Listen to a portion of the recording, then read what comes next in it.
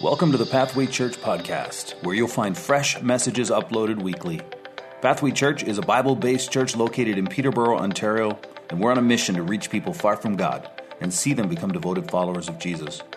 We hope that what you hear today will help you to take one step closer to Jesus. Thanks so much for joining us, and if you like what you hear, don't forget to subscribe.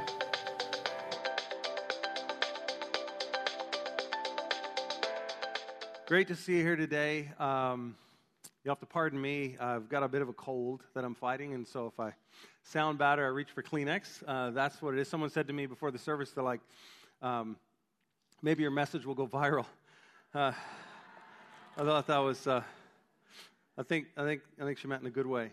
It's great to be with you. If you haven't been with us, we're walking through a letter in the New Testament called Galatians, and in this particular letter in the New Testament, Paul the Apostle writes to a group of churches in the Roman province of Galatia, and he's writing to them to clarify the gospel, this message that birthed the church, this message that has been the foundation or the pillar of Christianity since that time. And as we've been saying through this letter, Galatians is one of the oldest letters in the New Testament, or written closest to the resurrection of Jesus. And so in it, we kind of catch a glimpse of the message that Paul and others brought to the early church. Extremely, extremely powerful. And so as we've been encouraging you, if you're sticking with us and coming back week over week, to be reading this particular letter of Galatians in your own time, perhaps making it part of your study. I know that if you're reading it and familiar with the content, then when I teach on it and we look at these subjects, you'll get more out of it. Okay? So what I want to do today is I want to just read through 14 verses in the third chapter that we'll be looking at. And honestly, there's a lot here. Paul is continuing to answer the question that he's answering throughout this entire letter. So there's a common thread that's woven through this entire letter, and it's literally this question: how can a person be right with God? It's kind of the big question. And religions of the world have tried to answer that question in many different ways, through good works, through charity, through going without, through helping other people, through living a good life, and that somehow we could attain to the standard that we know we all fall short of. And so Paul's literally arguing that doesn't work. So we need a second option, and the second option is that Jesus, or God, enters into human history, lives a perfect life, dies for us in our place, so we could be made right with God, not because of what we did, but because of what he did. In other words, God saves us instead of us saving ourselves. That's the big idea. And so we're going to see that thread again as we read through these verses. So let's just go ahead and read through them. And I'm going to do my best to not comment. It'll be hard. But I'm going to read through and try to just read the words as they stand. We'll put it up on the screen so we're reading the same thing. Galatians 3, verse 1. O foolish Galatians, who has bewitched you? It was before your eyes that Jesus Christ was publicly portrayed as crucified. Let me ask you only this: did you receive the Spirit by works of the law or hearing with faith? Are you so foolish? Having begun by the Spirit, are you now being perfected by the flesh? Did you suffer so many things in vain, if indeed it was in vain? Does he who supplies the Spirit to you and works miracles among you do so by works of the law, that's in keeping the rules, or by hearing with faith, trusting in God? Just as Abraham believed God. Abraham was the father of the Jewish nation, the chosen ones, the children of God. As Abraham believed God, and it was counted to him as righteousness. Know then that this is those of faith who are the sons of Abraham. And the Scripture, foreseeing that God would justify the Gentiles, that's us, the rest of the world, by faith, preached the gospel beforehand to Abraham, saying this: in you shall all the nations be blessed. Thank goodness, because if you're not Jewish, this is the reason you're included in this. All the nations should be blessed. So then, those who are of faith, those who trust God, those who trust in Christ, are blessed along with Abraham, the man of faith. In other words, it is through faith in the finished work of Jesus that we become sons and daughters of God, just like Abraham. That's pretty cool. I'm preaching. Back to the verse. Verse 10. I told you it would be hard. For all who rely on the works of the law are under a curse. For it's written, "Cursed be everyone who does not abide by all the things written in the book of the law and do them. Now it is evident, no one is justified." I'm going to say that again. It's evident, let's say these words together. No one is justified before God by the law.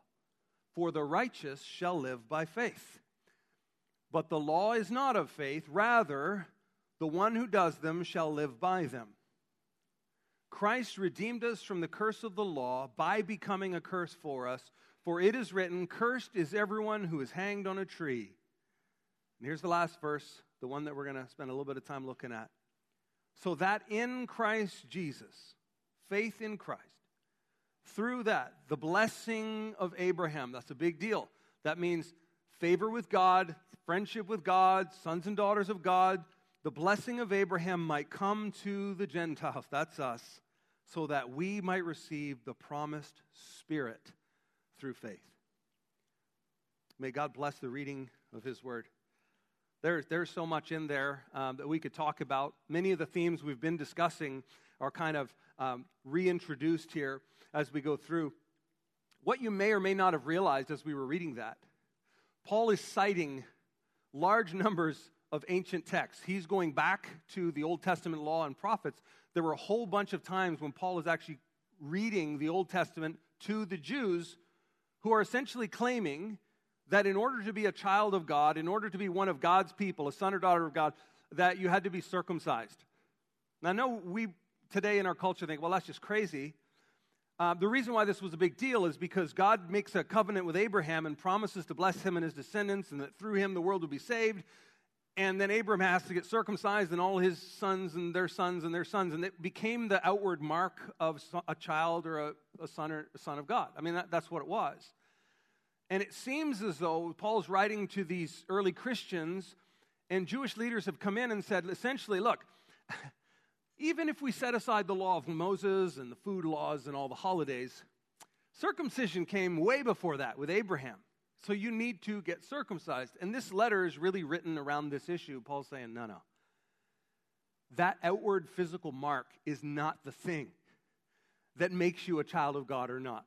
And he's going to point to Abraham and say, look, Abraham had faith in God, and that's what made him right with God. And guess what? It's the very same thing for you and me. It's not some outward thing. It's an inward thing.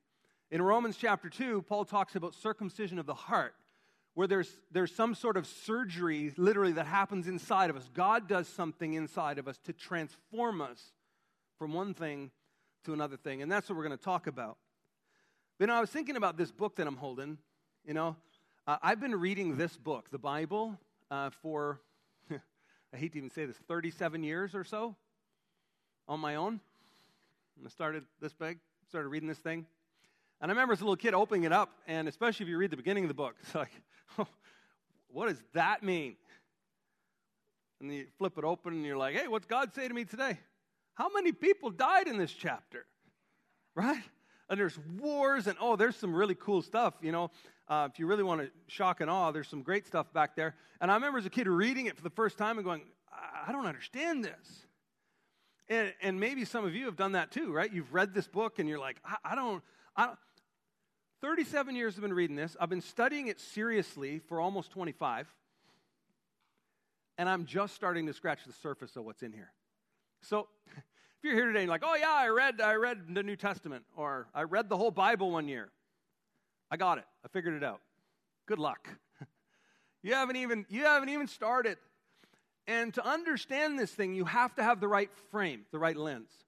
And essentially, Paul he's quoting these Old Testament scriptures to help these Jewish people who knew the Bible, who studied it from the time they were little kids, and they had it all wrong. Their frame was wrong.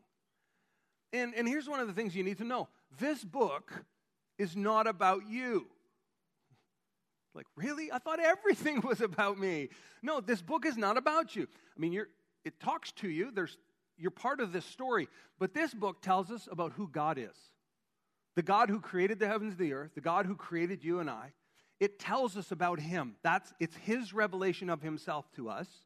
And this book tells the story of creation, the fall, we messed things up, And for thousands and thousands of years of human history, God is at work through the nation of Israel, through you and I, to restore. And the book ends with God restoring all things. So God creates, we mess it up, God restores it all. That's the story of the book. We're a small part in it where it speaks to us, it's for us, but it's about Him. And if you don't read it that way, and you don't understand that all the parts are connected. You know, when I was a kid, they handed me this book, and they were like, this is the Word of God. Woo!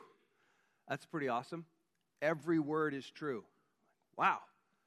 As I got older, I thought, well, did they mean every word in the original language? Because I learned it later on that this wasn't written in English.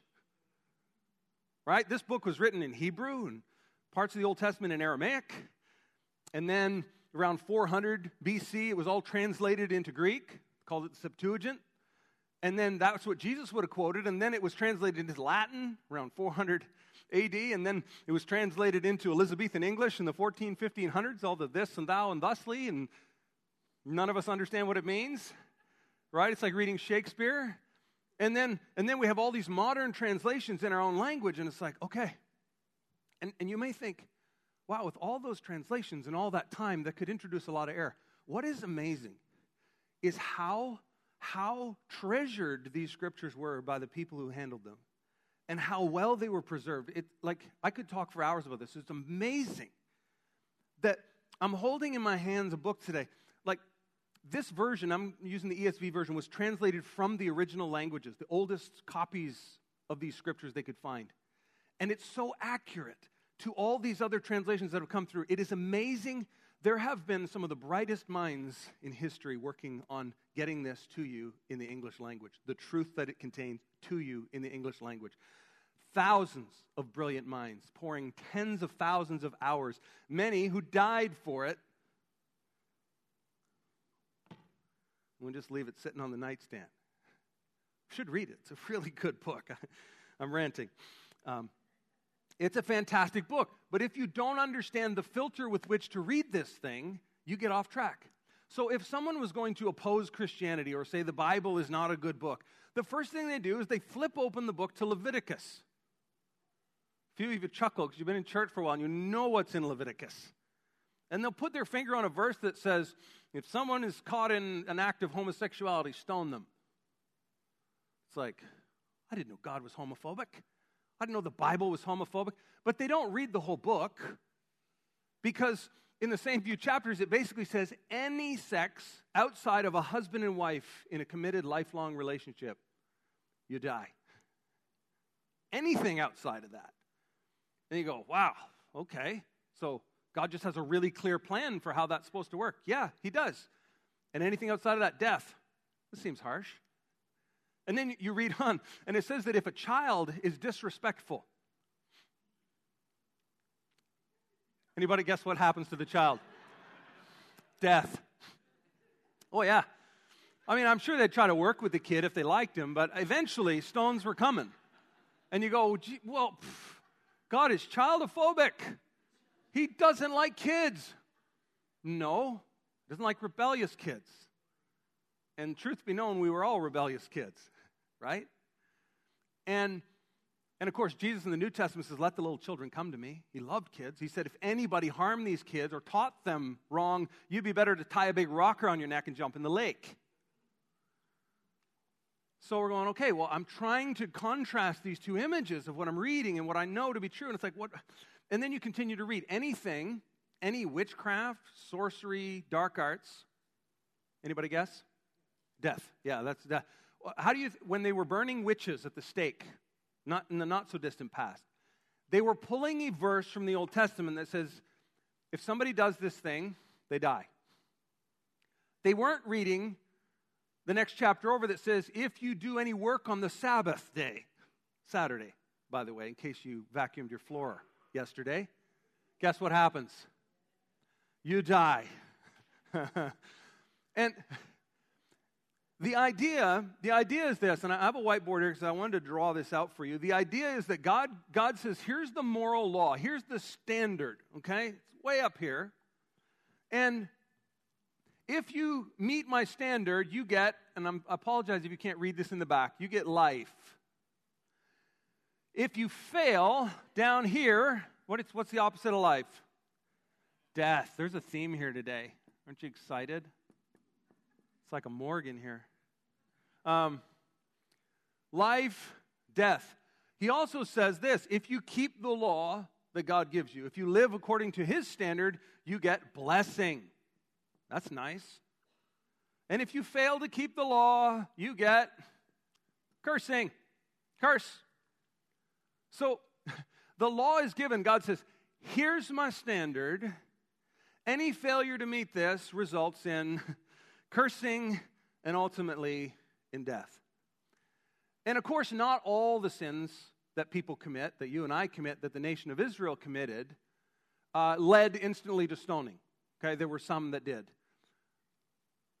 Many of the sins, you knew you had wronged and fallen short of the law of God. So what would happen was, you would have to go to the temple and offer sacrifice. And so if you were poor, you'd buy like a little turtle dove.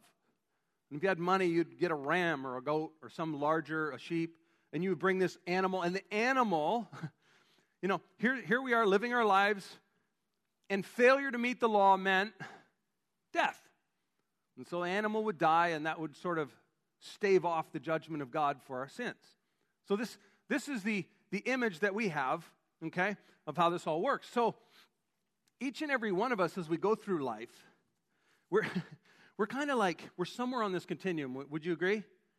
You're not perfect, but you're not like the devil. You're not like totally sinister and evil, but there's a little bit of that hidden in there somewhere. You just don't want to show people, okay, until you get married. Then the other person sees it because you live with them long enough.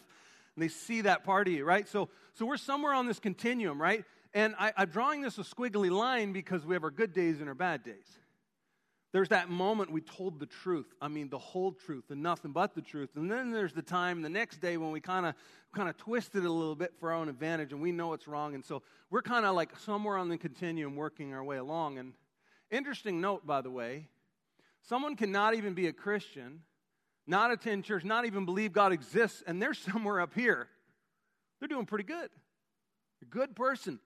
And then there's some Christians that are like riding this line down here. And then they call us hypocrites, and they're right. Because we're claiming to live at this standard, and we're somewhere along here. So here we have this continuum. And theologians kind of argue about where we begin this journey. So you're born, and I'm born. Where do you think you're born on the continuum? Well, some people would say, well, you're born and you're perfect. You're right up here. You're like this blank slate, this perfect thing in the image of God. Others, Calvinists, would say, hey, you know what? We're all born into sin. We're born into death. Honestly, I don't care which side you argue because by the time the child turns 2, okay? They're so close to that line down there I call the devil. They're so close. Now, if you're a parent and you've had a 2-year-old in your home, you know that's true. And as a parent, you try your best to like discipline your kids and teach them morality. And you're like, hey, don't lie. It goes bad for you. Tell the truth. Honor others. Share what you have. Share your toys. And you hope that someday when they get older and have money, they'll share their money with other people and that they'll be generous and they'll serve others. And so you're doing this job as a parent trying to like get your kid. By the time they're 8 or 9, you're like, we're doing a good job. Like our kids are like up here. And then they turn 13, 14. Some of you have had teenagers in your house. You know that's true. You're like, God, help us. We thought we were doing great. And the whole story of the Bible is this story. We read the Old Testament story about the nation of Israel and the prophets. And it's the same cycle over and over and over again. Joshua says to the people as they go into the land, he says, choose you this day whom you will serve. Choose life or death. Choose blessing or cursing. And what does everyone say? We choose life. We choose blessing. We'll do everything God's commanded to us. And it's like a week. It's like a New Year's resolution. I'm telling you, like a week later, they're falling into sin and they're proud and arrogant and they turn from God and they start sacrificing their children on altars and all kinds of crazy stuff. And so they're like, we're doing great. No, you're not. And they head in this direction and they begin to live under a curse. And the neighboring nations invade them, kill their kids, take their crops. And the people of Israel, and this happens over and over, it's a bad cycle. The nation of Israel, they turn their eyes to heaven and they go, God, if you don't save us, We've messed up. If you don't save us, we're done. Enter a Savior. Enter Moses and his staff. Enter David and his sling. Enter Joseph and his scepter. And these people come in and save the day on behalf of the nation, and each of them represents Christ. You're like, I thought I was David. I thought I was slaying giants. No, you're the scared Israelite. Okay? We are the nation of Israel, and we fail, and we fail, and we fail. And the point is this, that we need a Savior. The reason why the law that was given at the time of Moses with all of these strict rules, the reason why it was given is for us to see that we can't measure up to it. And that we would end up in a place where we go, you know what? We need a sacrifice. We need a substitute. And of course, enter Jesus, the true Savior of the world. And he's the first human in history to ever live a perfect life. And Jesus literally attains the righteous life that you and I couldn't. And here's what's so beautiful, and this is what we just read in Galatians 3 at the end. He became a curse for us. That he went to the cross and died in our place. We're somewhere over here failing and it leads to death. Jesus goes to the cross. I'm drawing a little cross down here. Hopefully you can see that at the back. He goes to the cross. And at the cross, he becomes our substitute. So this is where we belong.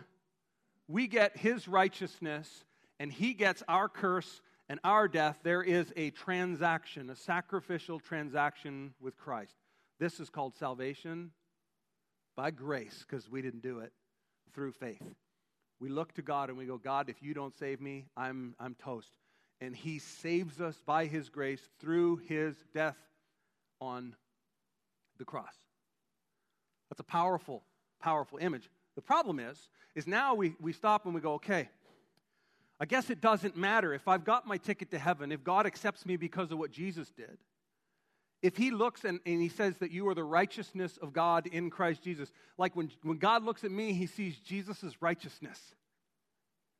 I'm accepted not because of anything I did. That's powerful, but it doesn't help us in how we live today. So someone might say, and this is the argument that Paul is constantly fending off, that if this transaction has happened and I'm a Christian, it doesn't matter what happens in here, and nothing could be further from the truth. Because here's the truth. As you're living your life, the way you live your life still matters. If you tell the truth, if you are generous, if you honor God above anything else, if you are not envious of others, then that will bless your life. You are literally moving your life in the direction of blessing. Would you agree with that? When you tell lies, when you steal, when you're self-centered, even if you're a Christian, you're moving yourself towards cursing. When someone asked me after church last Sunday, they're like, that's amazing. I'm saved because of what Jesus did. So does it matter if I give anymore? I said, of course it does. If you want to be blessed, then you should do the things that God has told you to do. And when you live generously, you'll be blessed. When you tell the truth, you're blessed. Things go better for you, but you're not saved because of it. You understand that? That's not the issue anymore. So someone could say, well, I guess it doesn't even matter what I do. And so what happens is you have Christians like you and I living our lives going, now what? I'm going to heaven, trying to live my life. Now what? Well, this is what I wanted to point out to you today. That God's plan since the beginning of time was not just to do this transactional sacrifice so you could get to heaven. There was more to it than that. What Paul's talking about in our text today is that God had intended to empower us by his Spirit to live our lives in a new way. When I was a little kid, we lived out in the country, and we had about an acre of grass on our property. And my dad, like many of you, would go out on Saturdays on his day off and spend most of the day trying to cut that grass down. He had this old riding lawnmower, and he would putt around the yard for hours getting a sunburn. And I remember the sound of the lawnmower. It was like pop, pop, pop, pop, pop, pop, pop, pop, pop, pop. And he would kind of be around the yard, and we'd kind of watch him buzzing around the yard real slow. And then he would hit some thick grass, and the thing would rub.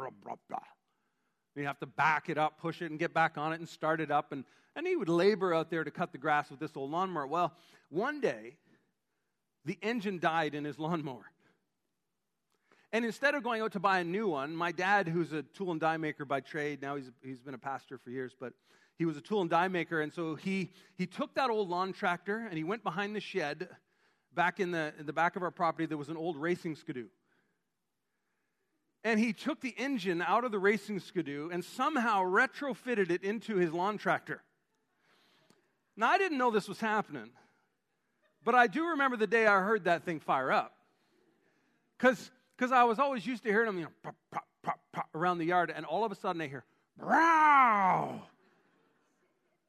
And I see this thing flying around the yard, a haze of gray two-cycle smoke coming off the back, and we're running in it. This is amazing. The thing growled and snorted. He would be cutting the grass while drifting, sideways. Grass flying out of this thing, and all of that was on the turtle setting. Because, you had that little lever that went from turtle to rabbit. Yeah, there was so much power in this thing. And you know what? The tractor looked exactly the same. You'd never know until this thing fired up. But when you heard this thing and saw what it could do, you knew that something had been transformed. And I tell you that story on purpose because this was God's plan from the beginning. That it wasn't just like, hey, let's just save the people. It was, no, let's change the people. That God's intention from the beginning was not about, like, circumcision was this thing they did. It was an outward mark on the body. But God's plan from the beginning was to transform the heart, was to do and perform a heart surgery in each person. And that leads me to one of my favorite verses in all the Bible. And it's found in Ezekiel chapter 36, where one of the prophets, while correcting the people for their sin, gives them a promise of what is to come, something that you and I have experienced. And he says this in Ezekiel 36, verse 26. "And I will give you a new heart, and a new spirit I will put within you. And I'll remove the heart of stone from your flesh, and I'll give you a heart of flesh." In verse 27, "And I will put my spirit within you, and cause you to walk in my statutes, and be careful to obey my rules." In other words, God says the reason why you can't live right is because there's a force inside of you that's pulling you down towards sin and selfishness and pride. Paul calls it the sin nature. There's this thing inside of us, and you can lie and pretend it's not in you, but there's something that goes, when there's a button that says, "Do not push me," and you're like, "Oh yeah? That's in you." And it's pulling you down. And saving you isn't enough. He says, here's what I'm going to do. I'm going to give you a heart transplant. I'm going to put my spirit within you. And so the moment that a person turns their eyes to heaven and says, on my own, I can't do it, I need you, and we put our faith in Jesus, what Paul is saying is the Holy Spirit comes to live inside of you. And it's that same Spirit that raised Jesus from the dead. By the way, that's a lot of horsepower. The same Spirit that raised Jesus from the dead now lives inside of you, and the resulting purpose of that is that he says it will cause you to walk in my statutes. So when the Spirit is alive and working in you, it's taking you in this trajectory. It's still a jagged line, because we're not going to do it perfectly, but the Spirit is leading it. You now have a new force pushing you in this direction, living inside of you. Does that make sense? And I would argue, and I think this is Paul's idea, that if somebody says, I'm a Christian, I've trusted in Jesus, but their life is headed in this direction, that perhaps they truly haven't trusted in Christ. Perhaps the Spirit is not there, or perhaps they are not yielded to the Spirit, but something is wrong. So, should somebody become a Christian and do whatever they want? No. If you think it's just a transaction, then you'll go, well, I guess it doesn't matter. But if you realize that the whole purpose of this was to make us His righteousness and then empower us by His Spirit to live righteously, it changes everything. That's the point that Paul's making in the text. So now, I've used up all my time. We're going to go quickly through a couple of verses back in Galatians, and I'll wrap things up. Back in Galatians chapter 3, here's how he begins this chapter. We've read it already, but let me just walk you through it now with this image in mind, okay? Galatians 3, verse 1. O foolish Galatians, who has bewitched you? It was before your eyes that Jesus Christ was publicly portrayed as crucified. Almost sounds like they saw Jesus crucified. They didn't. They were living in a different part of the world. He was portrayed as crucified. When I was in high school, I had a history teacher that loved World War I history. And he would go to Europe and he would read the biographies of men who fought in the trenches. And he would so vividly describe it to us, I can picture it, what it was like to live in those trenches. It's like I was there. And I've seen war movies, and I'm like, no, that's not even close to what they lived through. Where's the trench foot? Where's the shivering cold in the rain? And you just see battle scenes, but like these people lived in holes. And he described it in such a way, and Paul's like, I was so clear. I told you about Jesus in such a way that it's like you saw it. How could you then turn from this amazing thing Christ has done for you back to yourself and thinking you can do it on your own? I mean, who's bewitched you? Someone had to have cast a spell on you for you to go there. Then he says, did you receive the Spirit by works of the law or by hearing of faith? Are you so foolish, having begun by the Spirit, are you now being perfected by the flesh? Paul says, when you heard about Jesus, something changed in your heart. The Spirit of God came to live in you and started to change you. Was that because you followed a law or because God did it? And they were all like, God did it. He's like, so now you're going to go back to what you can do? Like, you want to go back to that old engine that was failing you instead of the new one that, like, what are you thinking? Did you suffer so many things in vain, if indeed it was in vain? The people in the early church suffered for their faith. Many of them lost family members, lost jobs. Some of them even died because they trusted in Jesus. You know, for us, come on, let's be honest. There's not really a lot of suffering, is there? Someone might call you a religitard or a hypocrite or something. Like, that's about it. Some of these people were paying a hefty price, and Paul's like, really? You paid that price to follow Jesus, and now you're just going to give it up and go back to that? Like, you can tell he's mad. Does he who supplies the Spirit to you and works miracles among you do so by works of the law or by hearing with faith? Just as Abraham believed God, it was counted to him as righteousness. He says, look, this whole thing began when one man turned his heart and eyes towards heaven and trusted that God would do what he said he was going to do. For Abraham, it wasn't about, look, Abraham messed up a lot. He was a mess. He trusted God.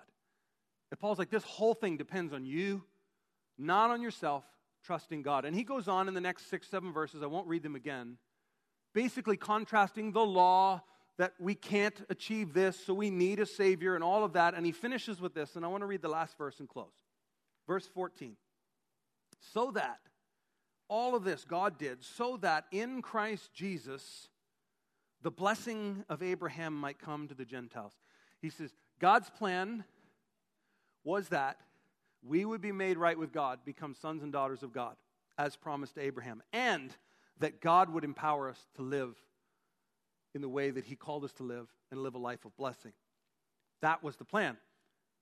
In Christ Jesus, the blessings of Abraham come to the Gentiles, that's to us, so that we might receive the promised Spirit through faith. Do you see it? Paul says it wasn't just this transaction. God wanted his Spirit to live inside of you, to transform you so that you would want to keep the law, so that you would want to live right, so that you would want to honor him. And it starts inside. And so let me close with these questions. Have you trusted in Christ? Some people just wait. They wait until the very last moment. They wait until they're in such a... Most people, their story goes something like this. I was doing my thing, and everything fell apart. The wheels fell off, and I turned my eyes to heaven. See, we're the nation of Israel. See, it's got to get so bad before we go, okay, you know what? It's not about me, it's about him, and we turn to him in faith. Have you trusted him? You don't have to wait till the wheels fall off. And secondly, have you received the Spirit? Because you were never intended to live the life that God has called you to live in your own strength. He intended all along to empower you to do it by his own Spirit. So even when I do the right things, even when I'm a moral person, even when I'm generous and loving and forgiving, it's not like, hey, look what I did. It's God doing it through me. I can't even take credit for it. He saved me and he's empowered me to live this way, and I'm leaning on him. That's the idea. And so we're not just, we get Christians coming to church and we're like, yep, I'm saved by faith. Well, guess what? You live the Christian life by faith too. And you can't do it without him. You can't save yourself without him, and you can't live the way he wants you to live without him. And if you try, you'll end up either in pride or despair. bottom line. And so, have you trusted in Christ and have you received the Spirit? Through faith in Christ, we become righteous, and through leaning on the Spirit and His leading, guiding, and empowering, we live as righteous in the world. Can we pray together?